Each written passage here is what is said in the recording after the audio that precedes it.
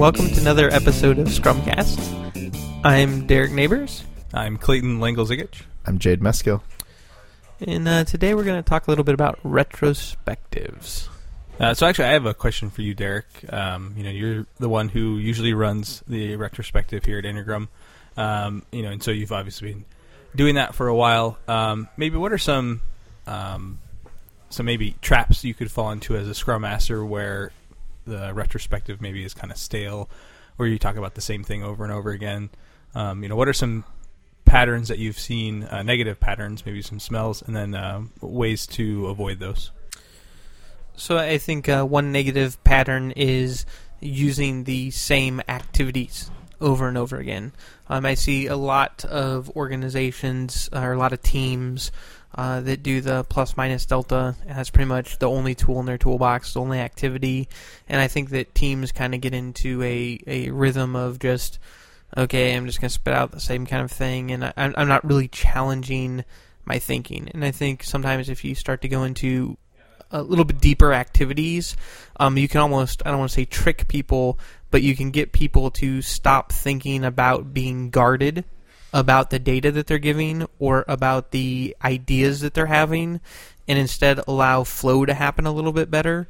And so I think that the more you can get people out of the rhythm of the activity, the more that they tend to be honest or give responses that they wouldn't normally, because they're too focused on, like, I want to get the activity and not screw it up or do it right, that I'm, being more real with my responses. Whereas if I know exactly what you're going to do with the data and how you're going to respond to it, it's just kind of like, well, I'm not going to add this to it because I know that next step is ABC and I don't want to deal with whatever comes after ABC. So, one of the ways I think you can really deal with it is to change it up quite a bit. Yeah, I think the trap that some people fall into is they only think about facilitating a retrospective from an agile perspective instead of thinking about being a meeting facilitator. Right? There's tons and tons of resources out there by really great, smart people who have become very proficient at facilitating meetings and getting people to be creative, and lots of games and exercises and different techniques. And we buy the Agile Retrospective book and stop there, right? And I think that's a huge mistake. Yeah, I think Thinker Toys is a really good book. Game Storming's a good book. Innovation Games is a good book. There's definitely kind of a whole industry or a segment that really talks about a lot of these kind of brainstorming or innovative ways or game ways to unlock things in your brain. And I think that anybody who's doing a lot of facilitation exercises should really check those out. Additionally, I think there is an art to facilitation. When you talk about traps, I think it's very hard, especially if you're a Scrum Master or somebody who's kind of on the team. It's hard to not want to interject your opinion or to drive things in a way that you want them to be driven, opposed to being a facilitator who really lets people express themselves. And one of the things I would say is, like, the F word is a dirty word in engineering, and I'm not talking about fuck because we all say that in engineering. I'm talking about explicit. I'm talking about the explicit F word, which is feelings. And I think that a lot of times to really unlock change, you have to get people talking about how they feel about things so that they can overcome those feelings to move on. And I think that there's definitely an art, especially in dealing with engineers, and facilitating in a way to not really say, how does that make you feel, Clayton, but instead ask questions that pull those feelings out so that they can be dealt with and so that the team can deal with them. And I think that that's definitely a trap that's easy to fall into if you're an engineer doing facilitation. Yeah, so one thing kind of segueing into this that I've seen, we've had this problem, and I'm sure other people maybe have this problem on their team, is when you want to get into the feelings, you want to start talking about those things, but you also have a time box, and so you want to respect everyone's time, and people have things to do and whatnot. So it seems like sometimes you get to the last maybe 10 or 15 minutes of the retrospective, and there's some kind of aha moment where you start getting into something deeper, but then it's almost too late. And it seems like that happens more often than not, where it takes quite a while. Why do you think it is that it takes maybe the whole retrospective to get into that stuff? Or what are some things you could do to bring that up earlier?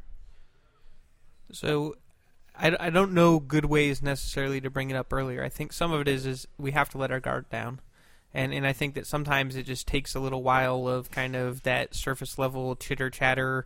If you think of it kind of like a dating ritual, sometimes you need to kind of break the ice and kind of, relax with each other and be able to move until you move it to the next level. And I think that retrospectives follow a similar pattern is everybody's kind of been doing their work for the week. So it's, kind of your mind's a little bit burnt. You're, a little bit on edge, and it takes a little while to kind of get in a little more relaxed and, get out of the doing the work stage to talk about the mental part of reviewing the work and retrospecting on it. And then it takes that time to kind of say, let the guard down and really do that. So I think if you can pick activities, if you've got a team that's kind of a slow mover team, that if you can pick activities that help break down those barriers and get it kind of into the mood of being able to share more openly, that you try to do those more often. Well, I also think that you need to inspect and adapt on your retrospectives. And if you're always having this problem, maybe you need to change the timing or the length of your retrospective to deal with that, right? If it takes your team an hour to even get to moving beyond the surface level, maybe your retrospectives need to be 2 hours, right? And you spend the second hour really digging into the meat of that. I think you really need to pay attention to what's working and what's not working with your teams. So maybe kind of change the format. We'll go to like the CNN Crossfire. So SMART goals, good or bad? Hate them. It's not very Crossfire-ish. I like the concept of SMART goals, meaning I like setting a tangible action to improve, and I like the principle of SMART in that it really allows you to keep things where, yes, I can do this, yes, it's reasonable, yes, it's timely, yes, it's actionable, yes, all of those things.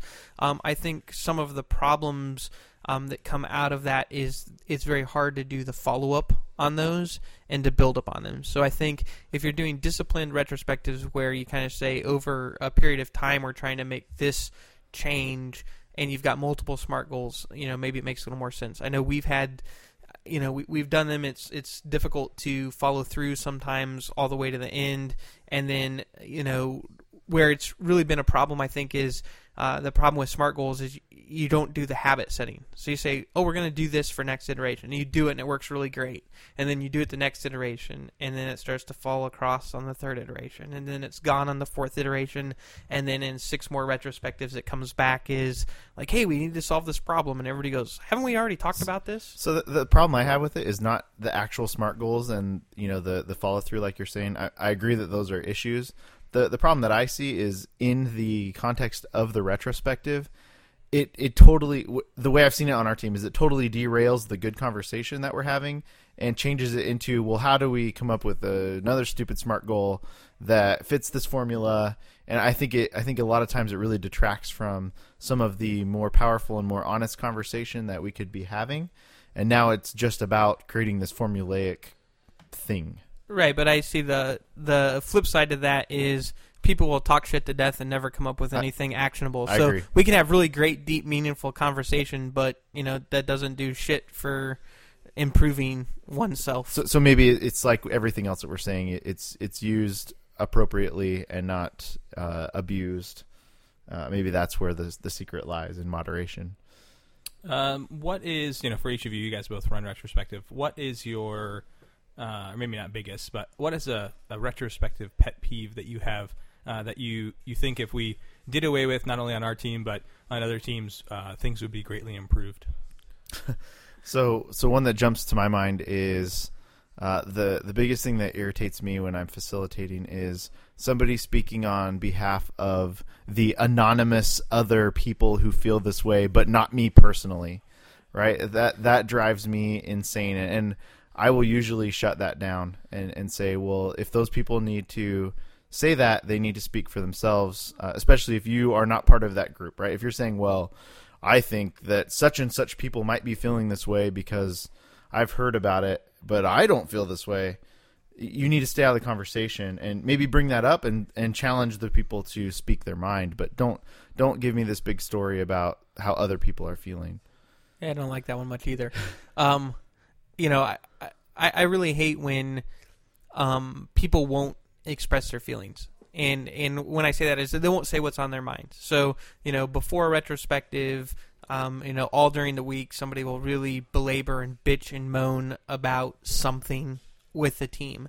And then when it comes to retrospective time and it's the wide open slate to bring up that issue with the team, the person won't engage. And when somebody else brings up the topic, there's no opinion on it from that person.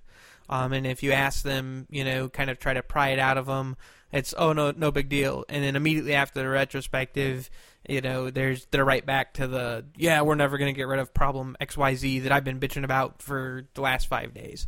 And so I think we should just institute the nut punch rule where anybody who does that you're okay to punch them in the nuts.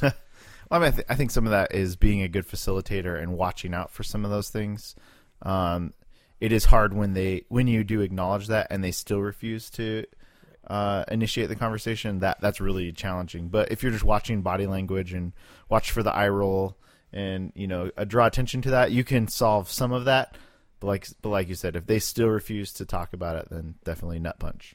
Yeah, one technique I actually was reading about in the Coaching Agile Teams book that I thought was really interesting was, as a facilitator, phrasing your questions in such a way that you're not actually asking the person. So the example was, rather than saying, hey, Derek, I know Derek has this problem about something, but I don't think he's going to talk about it. I could say, hey, Derek, why do you think some people would feel this way? And then now he's not talking about his feelings. I thought that was really interesting. So as a Scrum Master listening to this podcast, what is something that I could do my next retrospective, real quick tip that would make it better than the last one? I would read Agile Retrospectives by Esther Derby and Diana Larson to start with. I think that Lisa Atkins' book, Coaching Agile Teams, has a lot of really good points about dealing with teams in good ways and facilitating. And I think that there are a ton of books that we don't talk about on facilitation and coaching that have nothing to do with Agile, that those skills are totally transportable, whether you're doing organizational redevelopment or doing a retrospective for a team. Facilitation is facilitation, and coaching is coaching. So I would say anything you can do to improve those. Maybe you've got a cat at home that doesn't like to use the litter box, and practice some of your facilitation techniques on the cat. Let's see if you can get it to start using the litter box on a regular basis. Yeah, I think take a risk. That's the biggest advice I would give. So like I ran retrospective at our last one.